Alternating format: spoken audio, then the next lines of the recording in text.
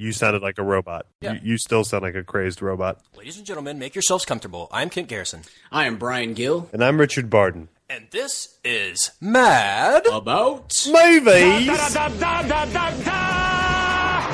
sound insane. You realize that? Yeah. The whole world gone crazy! Seriously? It's showtime. Mad About Movies is a podcast where we take you on a journey through the world of cinema, whether it be movie news, movie rumors, movie rumblings, or trailers and movie reviews. We go through it all here on Mad About Movies. But tonight, we take you on a different course. Yes, that is right. It is the first annual Mad About Movies Rants and Raves. Rants and Raves is going to be our segment where we're going to take a step back from reviewing a normal movie, and we're going to just look at a story that is big in Hollywood right now, and we're going to give our opinion on it, and we're going to rant about it, whether it's bad, or we're going to rave about it, whether it's good. And the subject of tonight's Rants and Raves, Brian? the 2013 Academy Awards. Oh, crap. I prepared for the 2003 Academy Awards. Well, you'll probably be fine since they spent half the show going over the 2003 awards, Exactly. so it doesn't matter. Okay, good. Yeah. Good. Because I have a lot of Chicago thoughts planned. Great. Well, before we get into that, I want to ask you guys, do you guys have any movie news, anything this week that happened since the last podcast that you want to maybe bring up in the world of movies? I'm relying on you today, Kent. I looked through. You guys always rely on me. I know. Luckily, Well, that's your job. You're the news guy. I guess my job is to do everything. And Yeah, so- that's true. That's true. That's so why you. I do have a number of things I would like to go over. Sure, bring it. First off, this came down this afternoon, and this is from IGN, and the article is called "Robert Downey Jr. on Leaving Iron Man and Tony Stark." What? I don't have to overstay my welcome, says Robert Downey Jr. And the sentence in this article that stood out to me was from Marvel's head honcho. It says Kevin Feige, who has basically been overseeing every Marvel movie since I can't remember which the first one was. The first one Iron Man he did? I think so. I think so. Anyway, yeah. he said he has floated the possibility of replacing Downey Jr. eventually, James Bond style. He says, I hope Downey can make a lot of movies for us as Tony Stark. And if and when he does, I'm still here making these movies. We don't have to take him to Afghanistan and have him wounded again. I think we'll just James Bond it. So, that being said, they asked Robert Downey Jr. about it, and he said, it would probably be the best thing in the world for me, ego, but sometimes ego just has to be smashed. Let's see what happens. I take the audience very seriously. I feel bad when I see folks doing movies and the audience is like, don't do that anymore. I don't have to overstay my welcome. End quote. Interesting. So, thoughts on a non-Robert Downey Jr. Iron Man? Well, I mean, obviously, it's just a matter of when they sign Jeremy Renner to do it.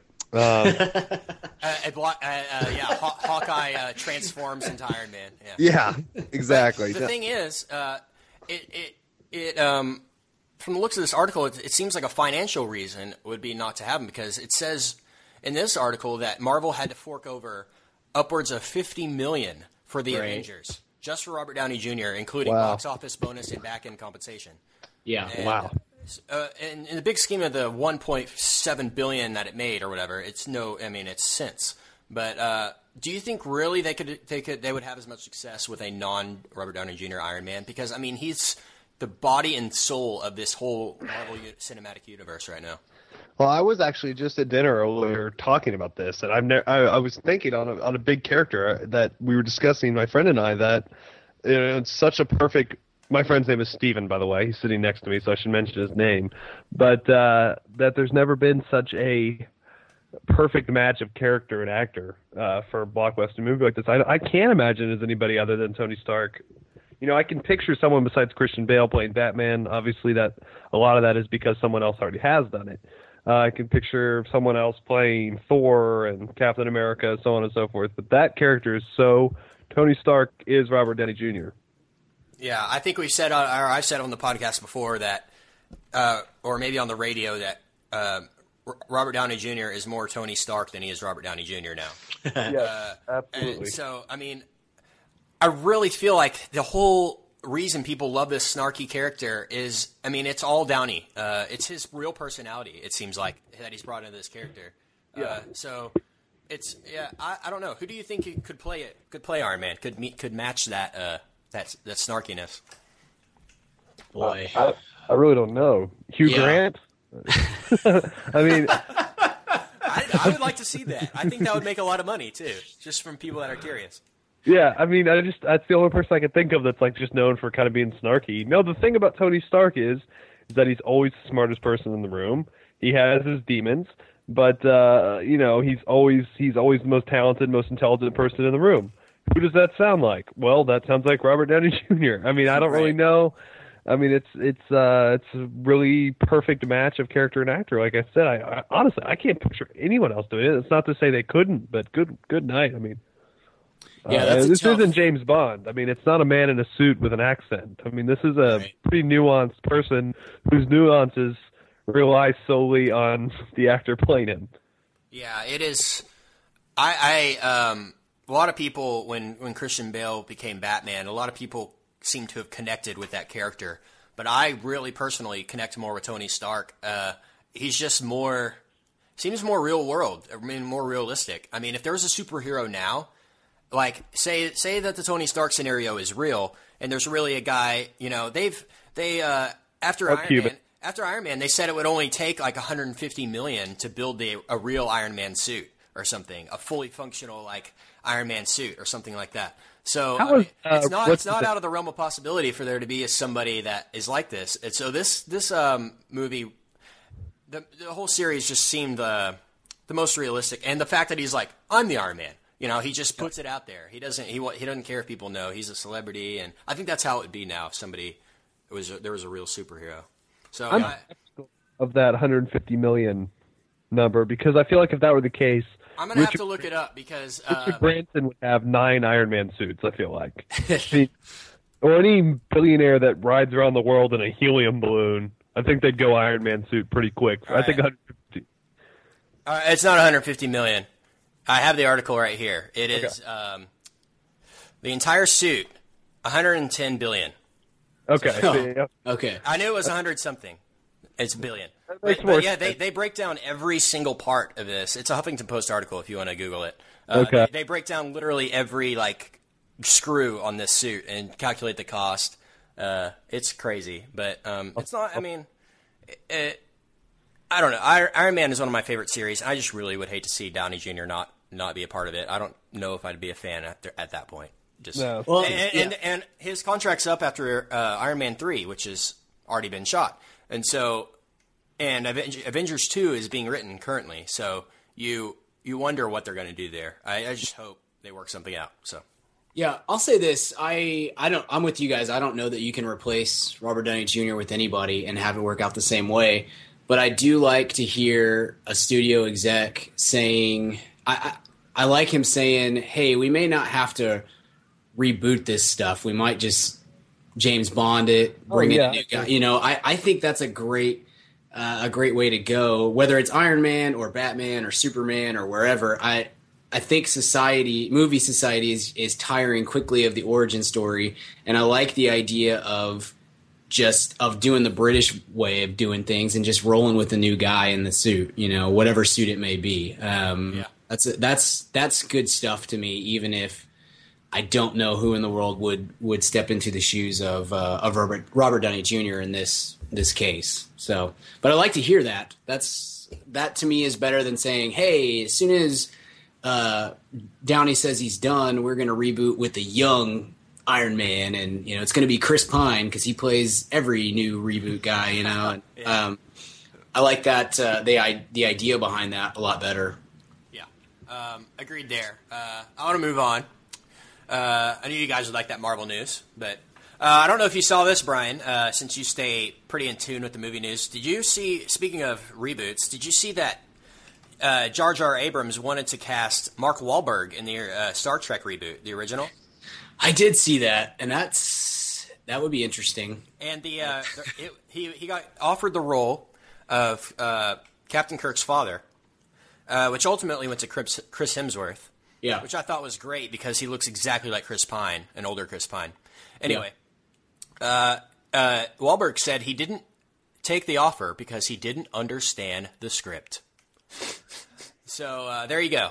But Wahlberg said if he gets offered a role in Star Wars, he's taking it, and he would not pass up another opportunity to work with JJ because, of course, Star Trek was brilliant.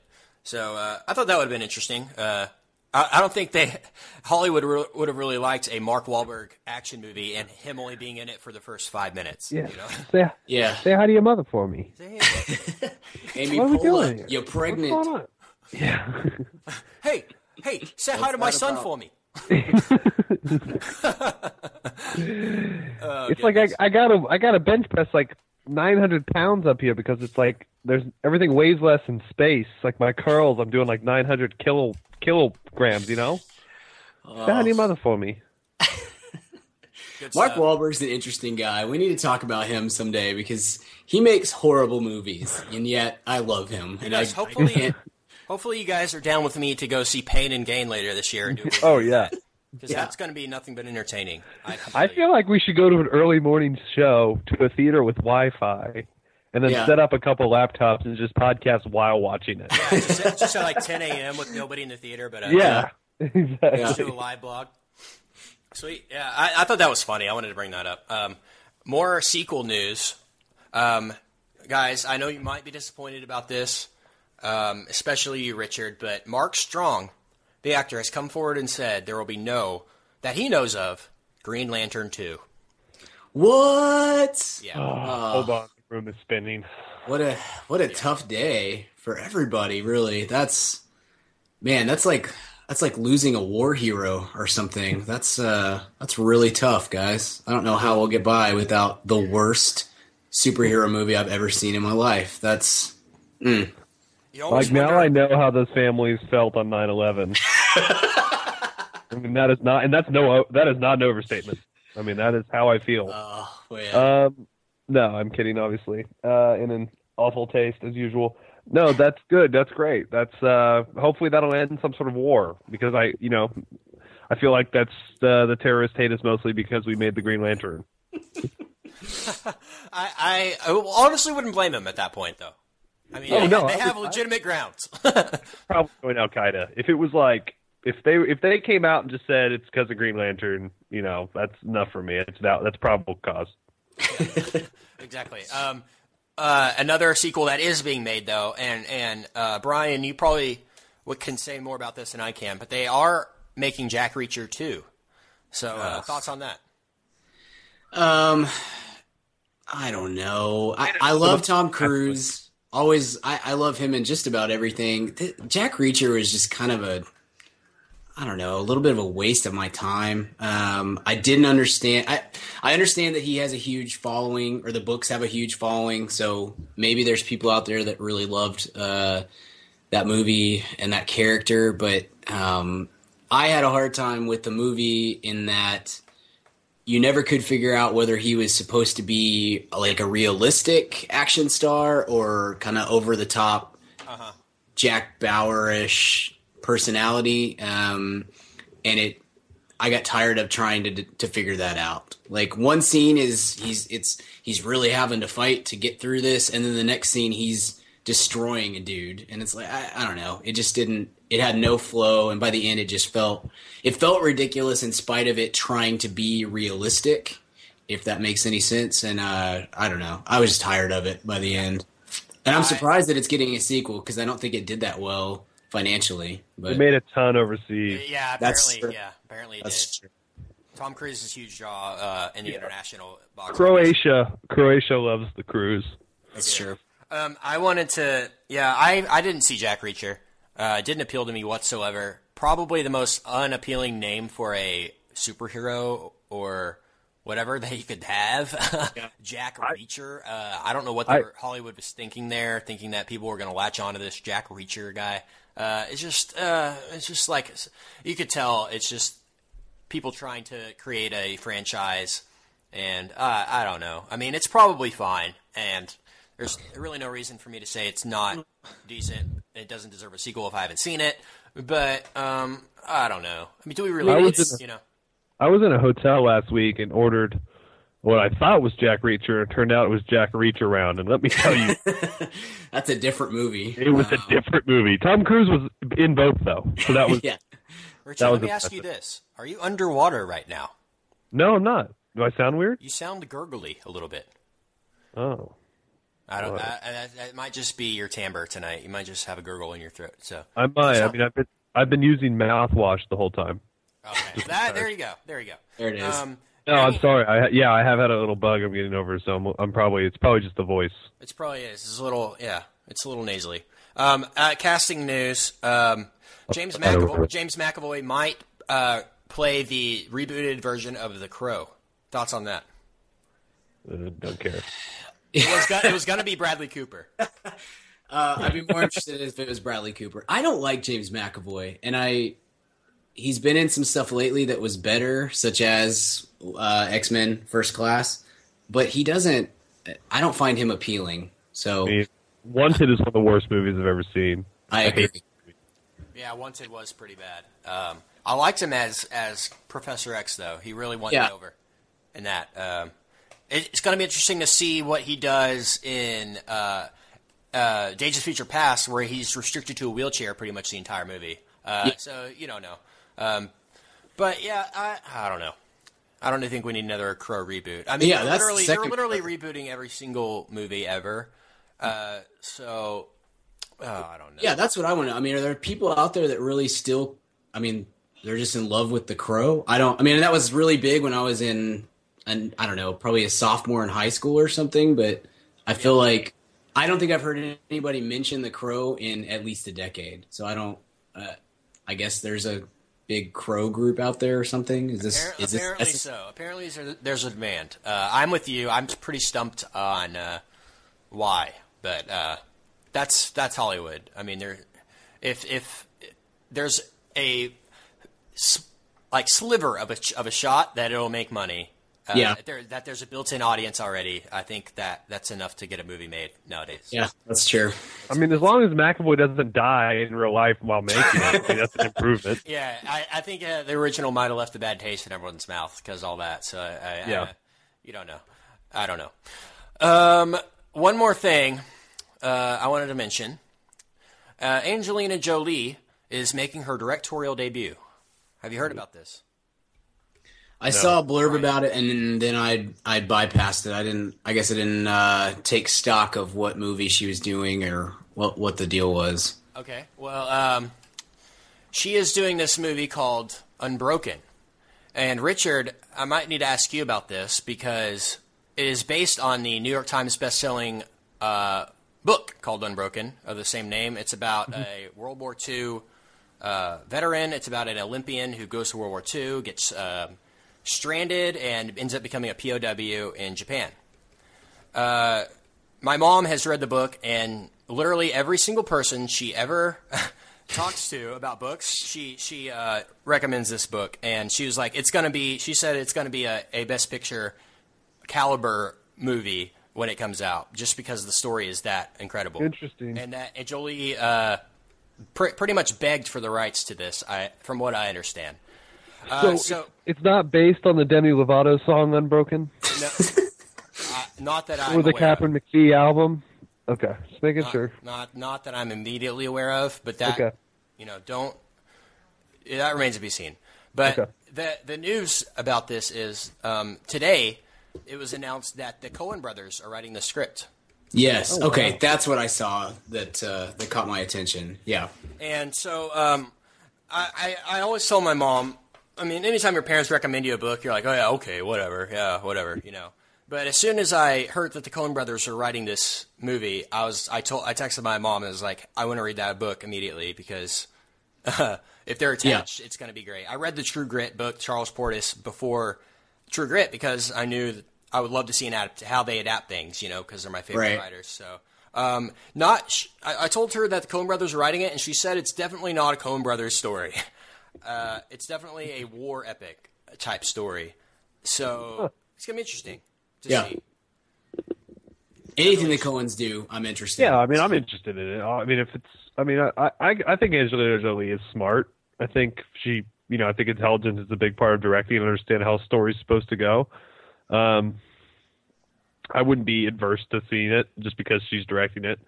I mean, we'll get into it later, but it's been proven that even some people that are actors can sometimes make really great directors. So I'll be interested to see it when it comes out, especially if it's based on a good book. And I love me some World War II. Me too. I mean, it was a horrible. A lot of people died, but I mean, I like reading about it. Yeah, they make for great films. They really do.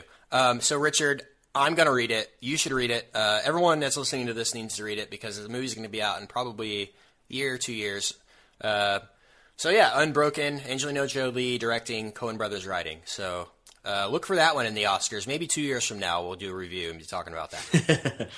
So look out for that. Anything else you guys want to mention for movie news? I don't have anything. Star Wars? You guys haven't talked Star Wars, and we mentioned I don't know. I really don't think there was news this week. Yeah. I think they kind of took the week off for the Oscars.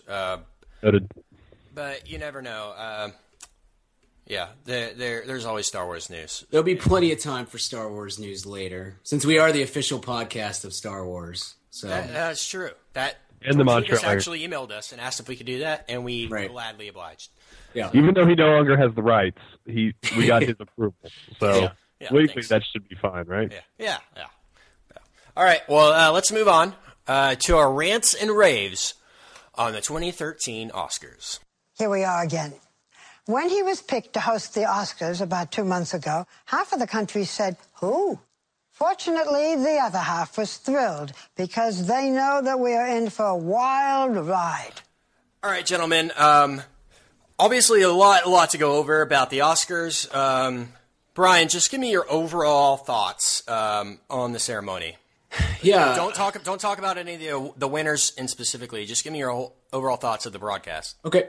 I thought it was a B, maybe a B minus. I wasn't overly impressed with pretty much anything that they were doing, but I also didn't think anything was just terrible. It wasn't James Franco and Anne Hathaway, so that's a low standard to judge against, but it was okay. McFarlane was an interesting choice. I don't understand the point of having him host the Oscars and then put him in a position where he's not allowed to be himself and do the stuff that makes him popular in the first place. I thought he was good as a performer. The dancing and singing and stuff was solid. But I didn't think that he was as funny as people want him to be. But at the same time, if he was as funny as you expect him to be, then he's also going to offend everybody. So I felt like it was kind of a no-win situation for him in a lot of ways. And he did all right. The opening monologue was good. And then Shatner showed up and it just took all the momentum away, in my opinion. I don't understand what the idea behind that bit was. And the whole song, the "We Saw Your Boobs" song was idiotic and a waste of time. It was just, it doesn't offend me, but it offended other people, and it felt like a really stupid thing to waste your offensive jokes on, to just roll right off the top with this really dumb bit that no one really thought was that funny and also upset a lot of the viewing audience. So great idea, guys. But from there, it was okay. I got really, really tired of musical stuff. I could have done more. I would have been happy with more Les Mis songs. I don't understand why in the world we're paying tribute to Chicago. That left me frustrated and confused. So overall, it was okay. It wasn't a great year, but I halfway enjoyed myself. I didn't regret my choices in life like I did when Franco and Hathaway were in charge. So it's not too bad, I guess. Right. Cool. Great. So B is not that bad. My thoughts are, I agree with you. People, when you hire Seth MacFarlane to do to host your event, don't really know what they were expecting as far as controversial. I really, honestly, my honest opinion, I thought it was going to be a lot worse than it actually was. Yeah. like Richard with Arrested Development. I watched Family Guy in its original run when I was in like 5th grade. And I was like, this is the funniest show ever. It got canceled, came back. But since it came back, I really don't watch it anymore. It's gotten to the point where they're just trying to be offensive with every single thing they do, and it's not even funny. It's just in bad taste. And I'm talking about the past couple of years. Having said that, I thought we were going to get a lot more from McFarlane. Didn't really get that. We got that in the opening monologue, and that was fine. It didn't really offend me that much, but I could see how someone would be offended with the saw your boobs thing and the Chris Brown joke and the latter. But my thoughts on McFarlane are he's a funny writer. Shouldn't have hosted the awards. He can sing. I felt like they were just using his ability to sing. Hey, how can we use his ability to sing? Oh, well, it just happens to be the 10th anniversary of Chicago. So let's talk about that the entire time. Coming off a year, and if you remember last year, a year that there were no musical performances at all. Yeah. And they refused to let Jason Segel do Man or Muppet. Right. After a huge petition was signed by fans wanting to see that performed live. And so it seems like last year didn't really do well, and the people that run the Oscars are like, how can we do it different? Well, let's get somebody that all 12 and 13-year-old people will know and fill it with songs this year, because apparently people wanted songs last year. It really didn't work for me at all. I was so sick of the songs. I couldn't believe they did it that way. I mean, I made a list, and I'll have to pull it up. I made a list of all the musical performances, and it is so long. I mean, it's honestly like a full discs, like a compact disc's worth of stuff. So the ones they had the Chicago 10-year montage, plus multiple mentions of that movie. They had a Dreamgirls performance. They had 2 Bond performances, a Les Mis performance, and around 5 or 6 Seth MacFarlane musical numbers. So yeah, just don't do that anymore. All I want to hear is the best original song, maybe the chorus from each one. That's really all I care about on the Oscars. So my overall thoughts of the ceremony was, I give it a B, just like Brian. Wasn't great, wasn't terrible. It was just a mediocre broadcast. Richard, thoughts? It's interesting. I think Seth MacFarlane's opening was solid. I agree with Brian that the Shatner bit, it was a funny bit, but it just didn't belong with. It felt like the opener to 2 different Oscar shows. Yeah. It was just weird, disjointed. You're right. It was a little sophomoric. Just as much as the Oscars, the Academy knows who Seth MacFarlane is. Seth MacFarlane knows who the Academy is. So, they have to know he's going to be offensive, and he has to know that doing a song called "I Saw Your Boobs" probably isn't going to go over very well. Right. But let me say this. Let me say the sock puppet, hilarious. Yeah. Might be the funniest moment of the night. And I was hoping maybe we could get sock puppet parodies of all the Best Picture nominees. That would have been funny. But Agreed. It didn't happen. And so that was funny. It's a weird show in that it runs long. It's oddly paced where you have a lot of commercial breaks, and then at the end, the 3 biggest moments happen back to back to back really quick. Yeah. So it's a oddly structured show. It's a really thankless job. I mean, you look at the people that have failed at this. David Letterman, one of the best broadcasters in the last 50 years, had a subpar Oscars. It's thankless. So, looking at the past 10 years of hosts, this is who they are: Billy Crystal in 2003, then Chris Rock, Jon Stewart, Ellen DeGeneres, Jon Stewart again, Hugh Jackman. So for some reason, I had no idea that Hugh Jackman ever hosted the Oscars. He was great. His opening song was fantastic, too. Yeah. He was really good. I do remember that, actually. That was good. Alec Baldwin and Steve Martin. That was good.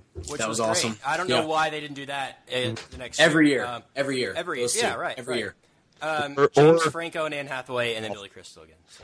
I've been saying Martin Short would be great, too. Or Martin. I think so, too. I do. I think Jimmy Kimmel would be great. Yeah, I think they're grooming him. I think he had to get the Emmys under his belt. I think he'll end up doing it because he's an ABC guy. ABC, yeah.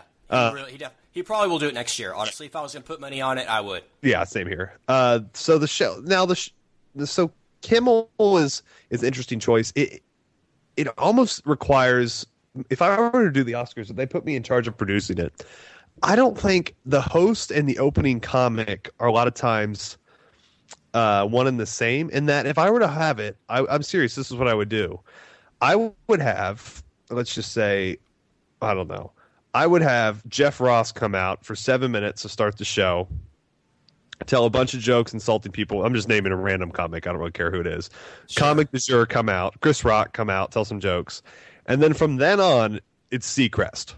Because we all hate Seacrest, but Seacrest knows how to... He's the best host, yeah. He really is. He is so efficient. He gets you in and out of break. He doesn't waste a sentence.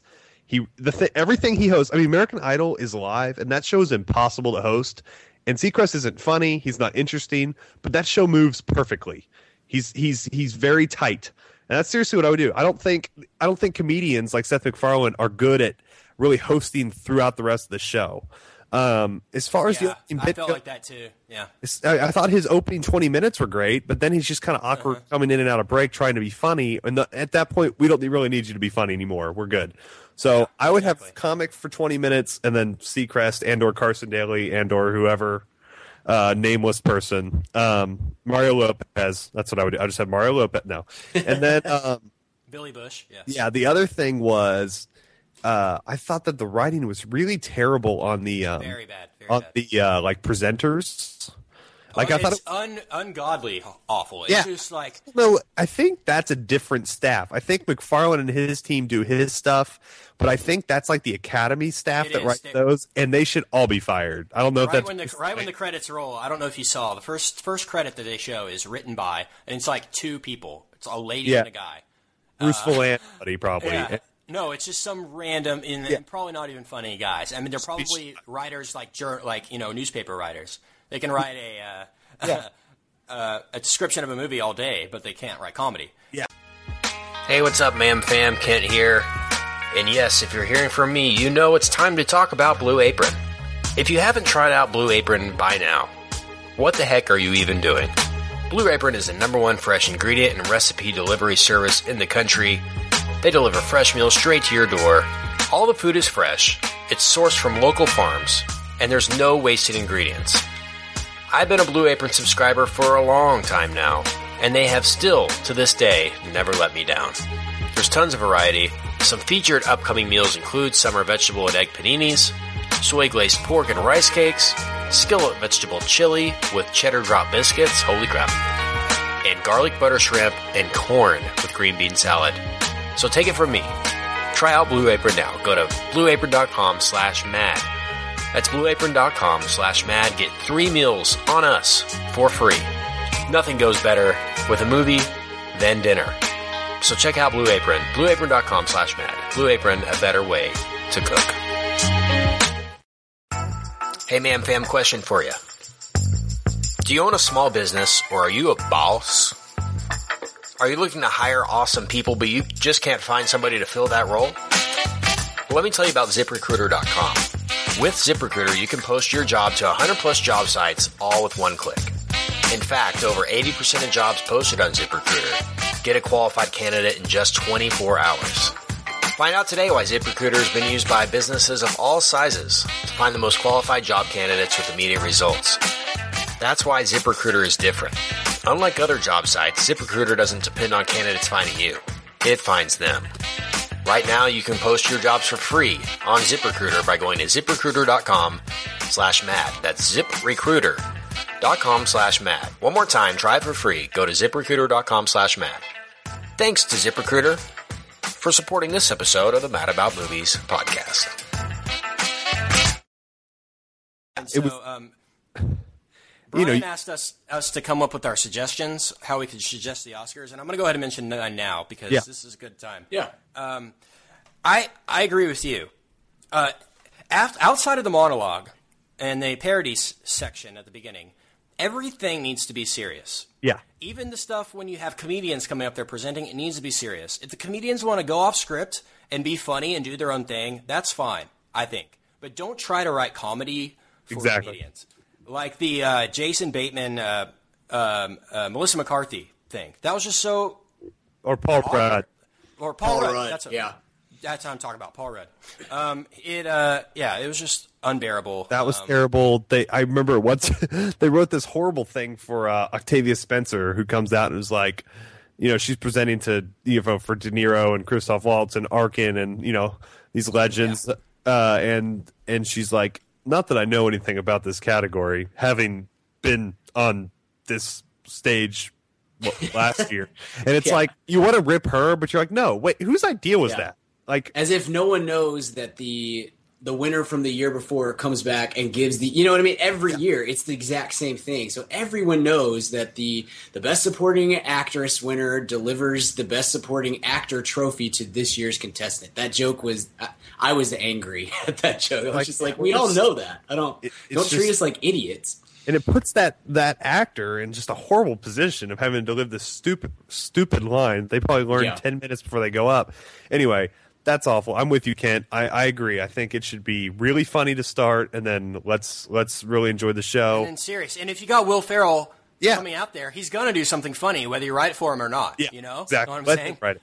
Let him write it. Let him go off script. Do their own thing. But let's not forget, while we're mentioning the writing, the probably the most confusing line of the night came from George Clooney when he said, "Now comes the point in the broadcast that could last all night.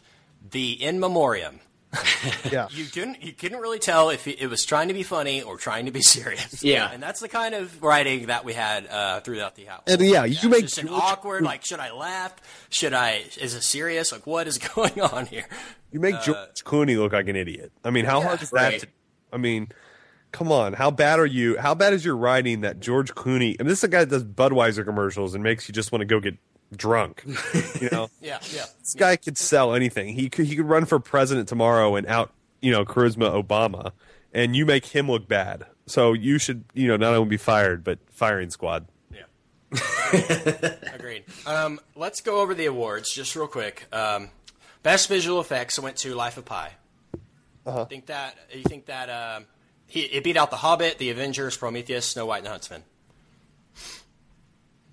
Any thoughts? I'm not a special effects. I have no. This is like saying who speaks the best German to me. I mean, I trust them. I will say that. I don't know. It was inevitable that Life of Pi was going to win the award, but I really feel like Prometheus needed more credit for all the practical effects that they used in the movie, because it was 90% or something practical effects and sets, and Life of Pi was pretty much 99% CGI.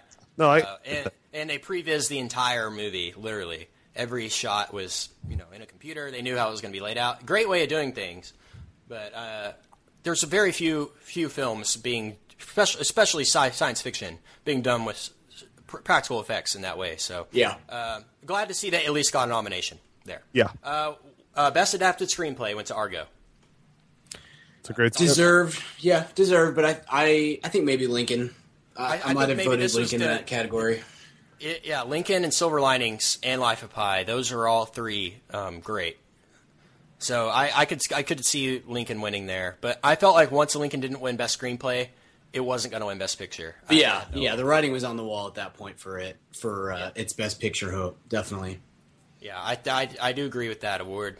Went to Chris Terrio for Argo. Original Screenplay, Django Unchained. Hooray! Yeah, awesome. That was that was the one I was rooting for. I just like to see Quentin get up and do his bit in front of the masses, and I thought he had one of the 2 or 3 best speeches of the night. It was great, yeah, kind of out there, just like he is out there all the time, and but it was concise. He hit the marks really well, and I don't know. I just like to see him talk. So. Anytime we can get that, especially in front of a big crowd like that, I think it's a good thing. So, and I think it's absolutely deserved. Yeah, when he won the award, I clapped. I mean, I stood up and clapped, and I was like, okay, no matter what happens from now on, I'm happy, because if he wouldn't have won Best Original Screenplay, like say for instance, Flight won, I would have. I don't know what I would have done, to be honest.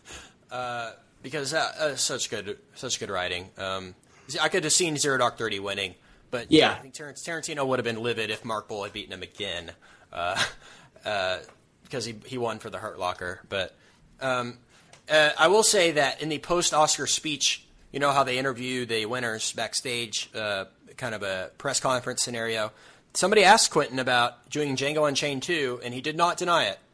So Wow. they asked, hey, they said, hey, I'm from South Carolina. Would you come consider shooting the sequel to Django Unchained in South Carolina? And he said, well, I have to write the script first. So there you go. Might be doing Django Unchained too. Yeah. I would watch a Civil War Tarantino movie, definitely. I totally would. Without Christoph, though, that hurts that movie a lot. Yeah, maybe Django goes to the war. You know. Yeah, that'd be cool. Yeah, that would be really cool. With Daniel Day-Lewis as Lincoln again. Yeah. Interesting here. Sound editing was a tie. What did you guys think about that? I couldn't Skyfall decide if and it was a Daredevil. bit or not. Like because they had Seth MacFarlane. Who was that? Was it Ted? It was Wahlberg and Ted that were reading that one. And so you have the. I thought it was going to be a bit. I thought that they were going to say, and the second Oscar goes to Ted, or something just stupid like that. And so I didn't really take it seriously until they actually called the next movie. So I'd never seen that before. I guess it's happened. I think I saw that it happened 5 times previous. Yes, but in bigger categories and a long time ago. Yeah. So apparently it has happened, and it's just crazy. It almost seems fake. It almost seems like, hey, everyone thinks we're rigging this thing. Let's just throw a tie out there. Put it in sound editing so that nobody gets really upset, but just to show that ties do happen and people are actually voting for this thing. Yeah. But it's good to see that Skyfall won an Oscar because Great movie, I've heard. Good, a good movie and deserved the recognition it got. Let's see here. Production design went to Lincoln. I think we can all agree with that one. Yeah. Short film went to The Paperman. Have never seen it. Oh, Paperman's great, Kent. You need to check that out. I'm planning on it. Did you ever see Fresh Guacamole, which was also nominated? I didn't. I saw Paperman because it played before Wreck-It Ralph when it made its original theatrical run. And I just sat there, I'm here to see this kids movie and I'm all excited and I just started tearing up because it's so well done. I posted it on my blog this week or yesterday. It's on YouTube too. So I would highly encourage anybody who hasn't seen it to check it out because it's beautiful. I would highly encourage anyone that likes stop motion animation to check out Fresh Guacamole, which was also nominated for Best Short Film. It was awesome. Definitely check it out. Best original score went to Life of Pi. It beat out Argo, Lincoln, Skyfall, Anna Karenina. Tell me how you feel about that, Kent, because you're kind of the score guy on the show here. Tell me how you felt about that. I can see how that maybe Life of Pi give you the fact that it Richard Parker and Pi are in a boat alone the entire movie. I really feel like the score contributes more to the emotion. But I mean, anytime John Williams is up against you, there's really no denying John Williams' awesomeness. And Lincoln had great moments, great cues with the score, and so I really don't see how anyone can beat John Williams. That's my honest opinion, but I really don't know why Life of Pi beat it. That's kind of confusing to me. I would probably rather listen to Lincoln's score than I would rather listen to Life of Pi. Yeah. But I'm not really into Middle Eastern Indian music, but that's just me. Yeah, I almost think John Williams works against himself now. It's just he's got this name, everybody knows him. Even if you don't know anything about musical scores or scores for movies, John Williams, and I feel like it almost goes against him in some ways. It's like, oh, John Williams made another score. Okay, we're not going to vote for. You know what I mean? It's. I think he's so popular that it's like they don't want to vote for him in a weird way. I saw a blurb today that said, it was a tweet or something that said, John Williams, in the history of the Academy Awards, John Williams accounts for over 50% of the people who have ever been nominated for Best Original Score. So, Yeah. there you go. That's crazy. Over half of the scores that have ever been nominated for best original score are John Williams scores. Yeah. So hopefully he does more movies. Hopefully he does Star Wars 7. We talked about that before. Totally. Makeup went to Les Miserables. I was kind of surprised it beat The Hobbit because The Hobbit, I mean, incredible makeup job there. The makeup in Les Mis, though, is pretty incredible. It is great. But, I mean, yeah, those are both, like, that's a toss-up for me on either of those. Foreign language film went to Amour. Haven't seen it. I plan on it. Yeah. Film editing went to Argo. It beat out Life of Pi, Lincoln, Silver Linings Playbook. Deserved. Yeah, really well edited movie. Very well edited. The cutting old footage with new footage, cutting it back and forth from Hollywood to Iran was great. The other movie I thought might have had a chance is Zero Dark 30 because the last 20 minutes was cut together so well. It didn't win though. Documentary short was Innocente. Haven't seen it. Documentary feature, Searching for Sugar Man. I have seen this movie. I saw it today actually. Okay. And this movie definitely deserved the Oscar. This movie is incredible. Have you seen it? Yeah, I love Searching for Sugar Man. It's one of those movies that's like if it wasn't a documentary, I don't think it could ever get greenlit because it's such a ridiculous story that you would never believe it's true if Hollywood if it was being written in Hollywood right now, somebody would be a script doctor would be saying, "Oh, this is too unrealistic. No one's going to buy this." It's such a weird, cool, interesting story. I highly recommend Searching for Sugar Man for anybody who hasn't seen it yet. It's a great movie.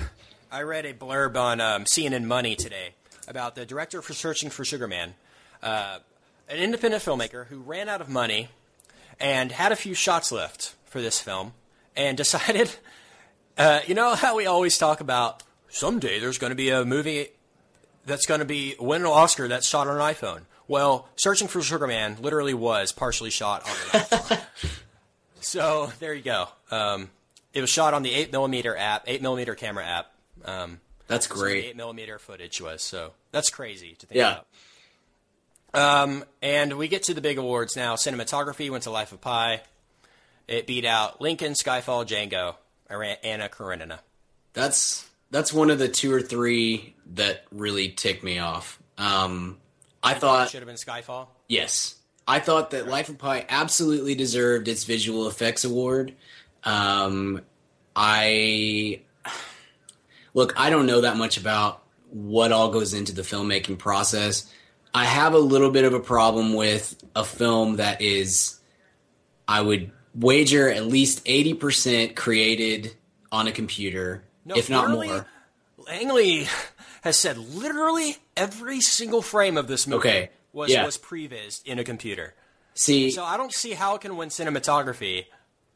That's how I feel. I feel like half the thing with cinematography is, all right, camera's on the set, now let's frame the shot. You know what I'm saying? Right, and now let's work the magic. Not let's think about it beforehand and have it set in stone and then animate it. I mean, we literally animated the shot, not shot it. You know what I'm saying? And nothing against Life of Pi. Life of Pi is beautiful. It's incredibly well put together, but I don't know. I really don't even understand how it qualifies for cinematography in some ways, especially stacked up against Skyfall, which I think honestly might be the most beautiful action movie I've ever seen.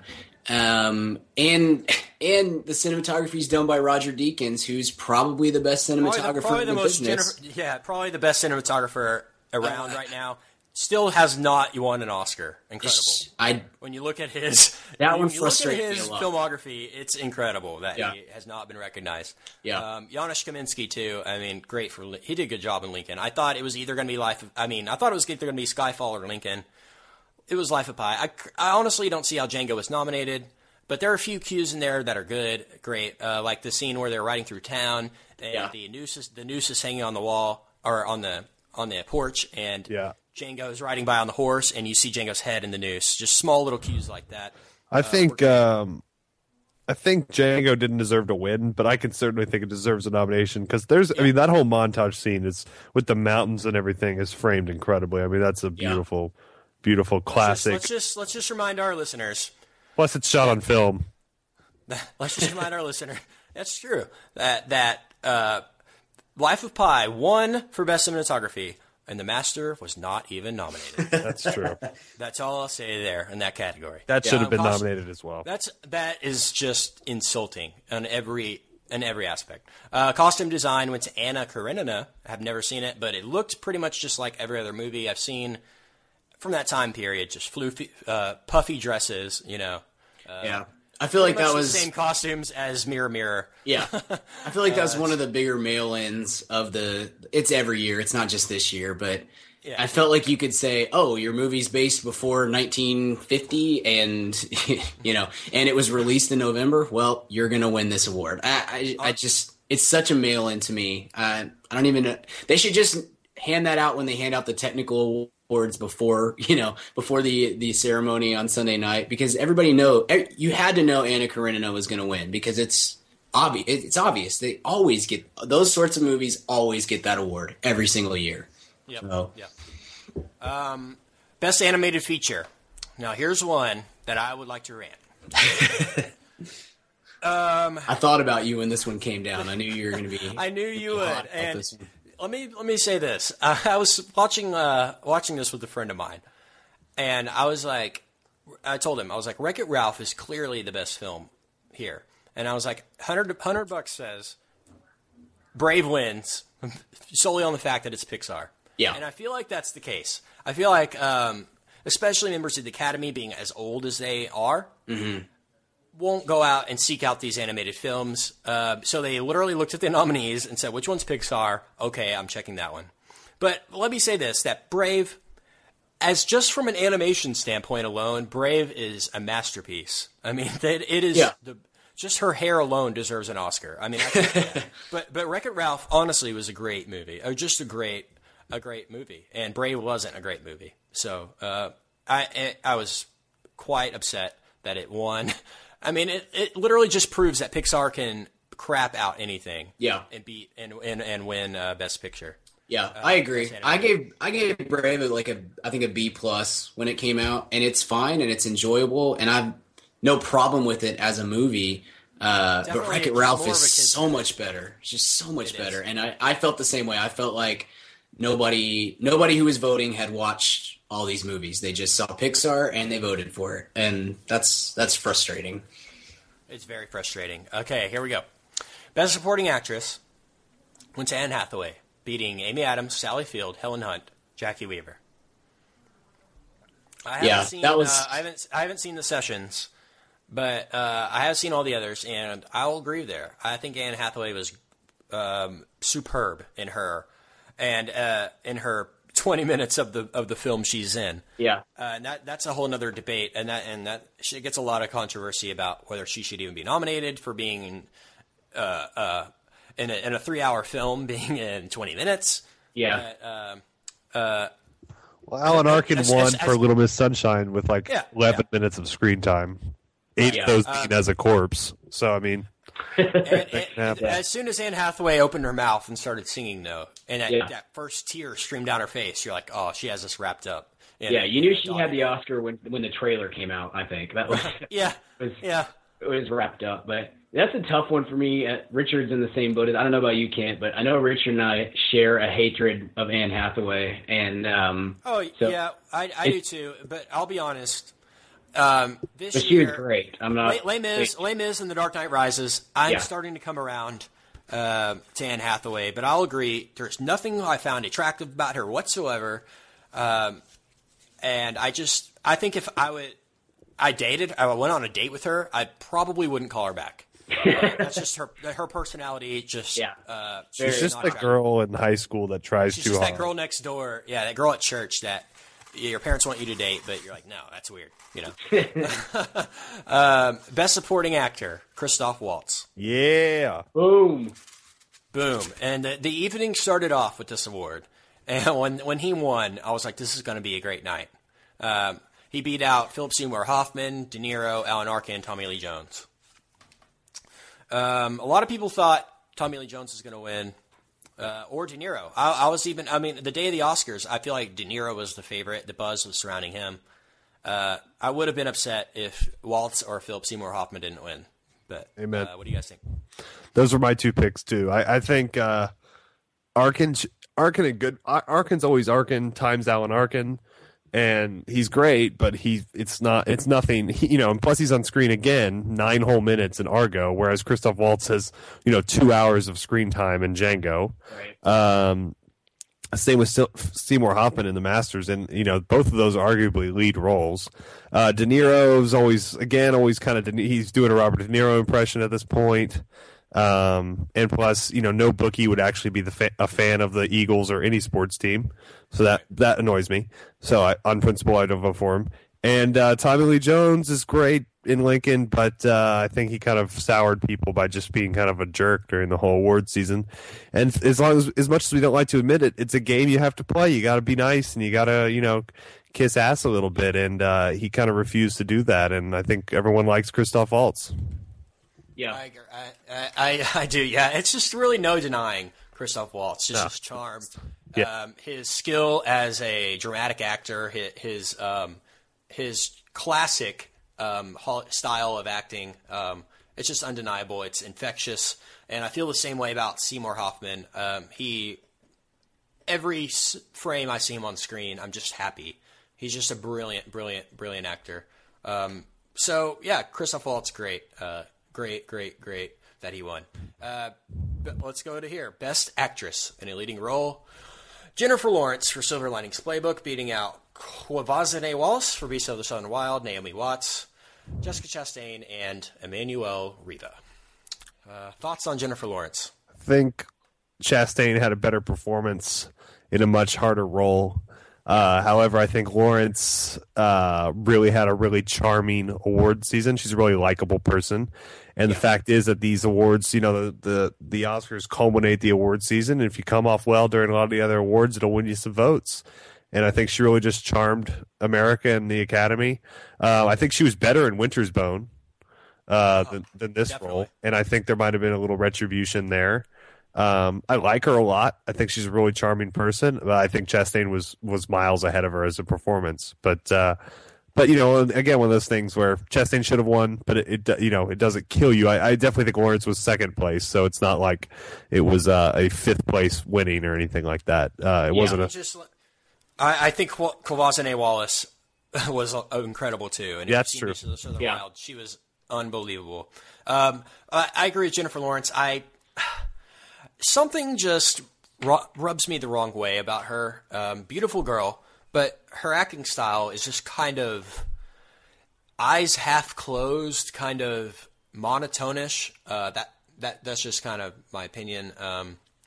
But she won the Oscar. I mean, so people love her. I kind of agree with you on that, but I think part of why she did end up winning is because she's so different in Silver Linings Playbook than she is in Winter's Bone, in Hunger Games, in X-Men, whatever else she's doing. I felt like it was a much more lively character, and that I think led some voters at least to because I think you're right, Kent. I think that's how she comes across most of the time. And to me, she was much different in Silver Linings Playbook, and I think that's part of what led to her victory for Best Actress. So, personally, I'll echo what you guys have both said. Jessica Chastain, in my opinion, had the best performance of the year by any actor, actress, supporting, leading, whatever, and was asked to do far more in her role than, honestly, I feel like anybody else who was up for an award, maybe other than Joaquin Phoenix in The Master. And I really feel like she deserved to win that, and that would have been my vote. But like Richard said, I think Jennifer Lawrence and Kwangene Wallace were both in my top 10 performances of the year, male or female. And so I can't, along with Chastain, I can't really complain about the second best female performance winning the award. I thought they were both well deserving. Even if it broke my heart just a little bit that Jessica Chastain didn't win, but I thought it was well deserved for both of them, quite honestly. Good. All good points. Best actor in a leading role went to Daniel Day-Lewis, beating out Bradley Cooper, Joaquin Phoenix, Denzel, and Hugh Jackman. And funniest monologue of the night. Yeah. Yeah, true. Great. Obviously, great performance by Day-Lewis. You got to feel for Joaquin Phoenix, though, here. You really do. I mean, I honestly hurt for the guy because he tries so hard and he puts it all out there. And it's just like Daniel Day-Lewis Daniel Day-Lewis could show up drunk every day on set and literally mumble a performance, and he probably won the Best Actor in the Academy Awards. I mean, nine is to differ on that, but yeah, still.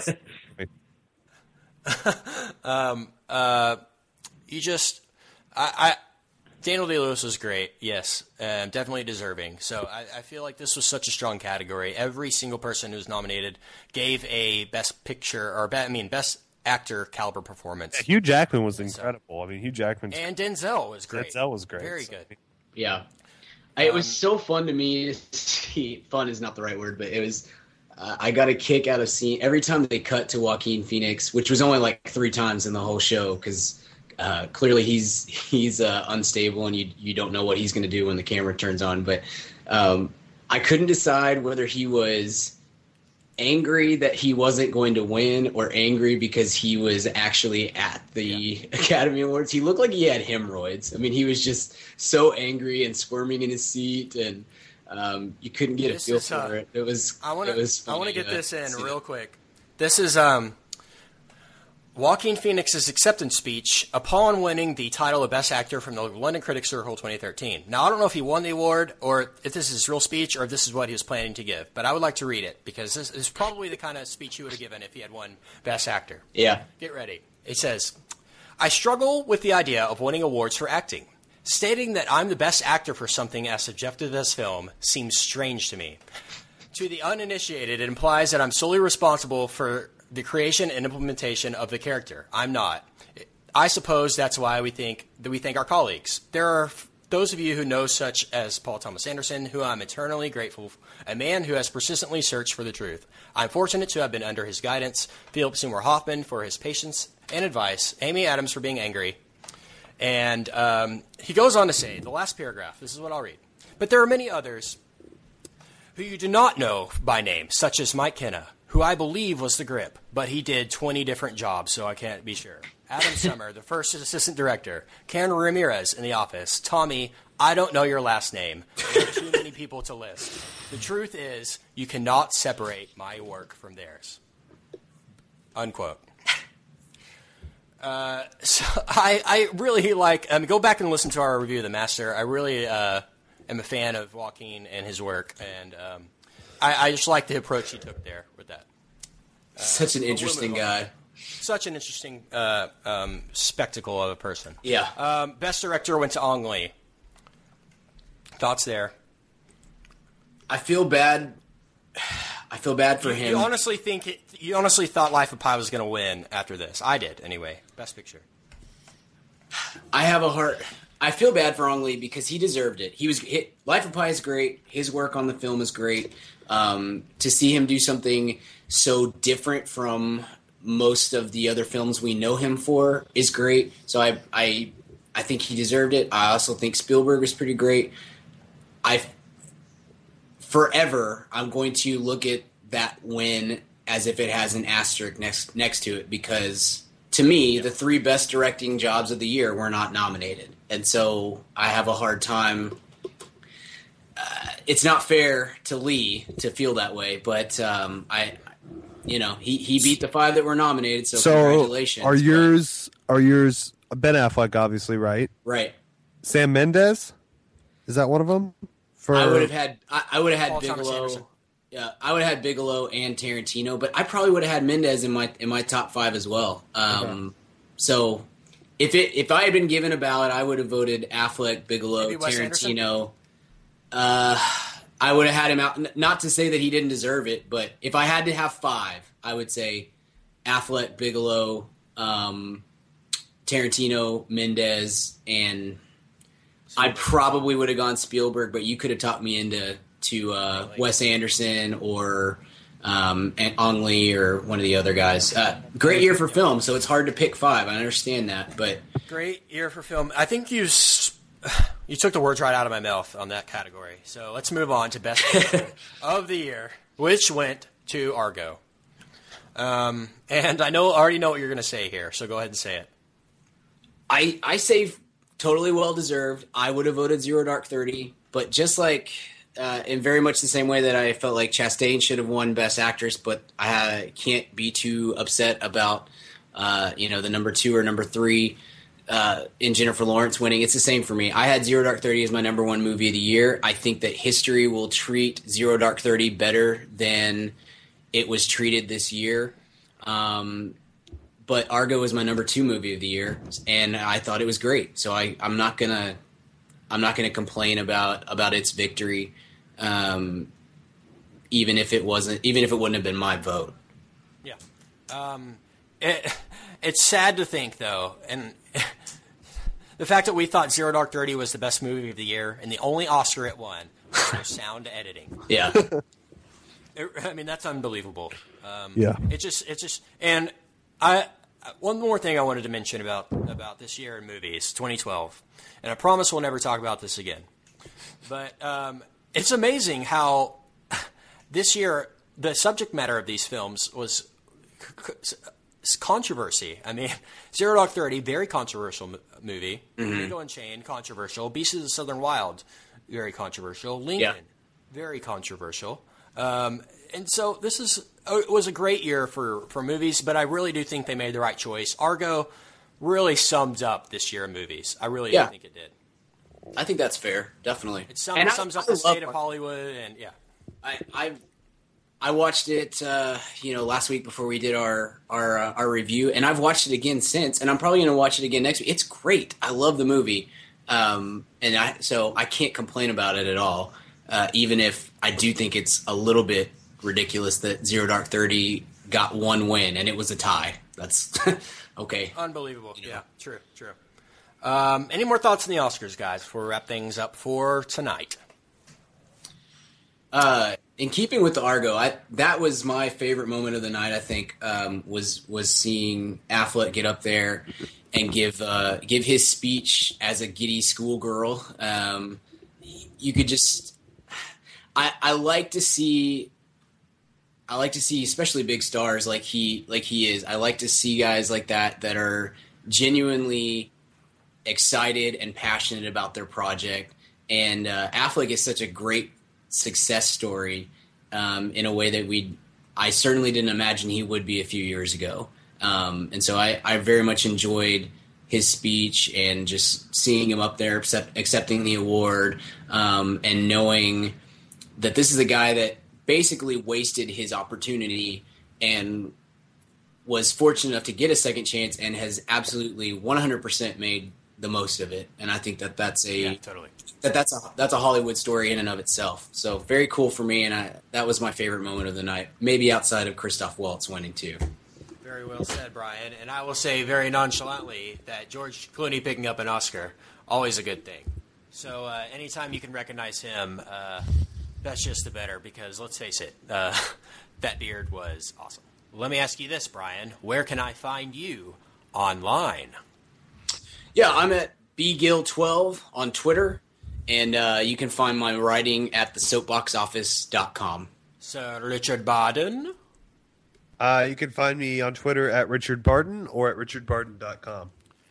You can find me on Twitter at Kent Garrison, GarrisonKent, like Superman. You can contact the Mad About Movies podcast. Just email us at madaboutmoviespodcast@gmail.com. You can find our Facebook page.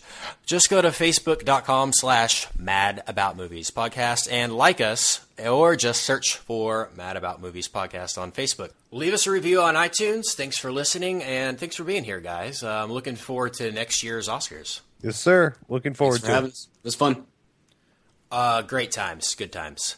Well, until next week, we will see you at the cinema.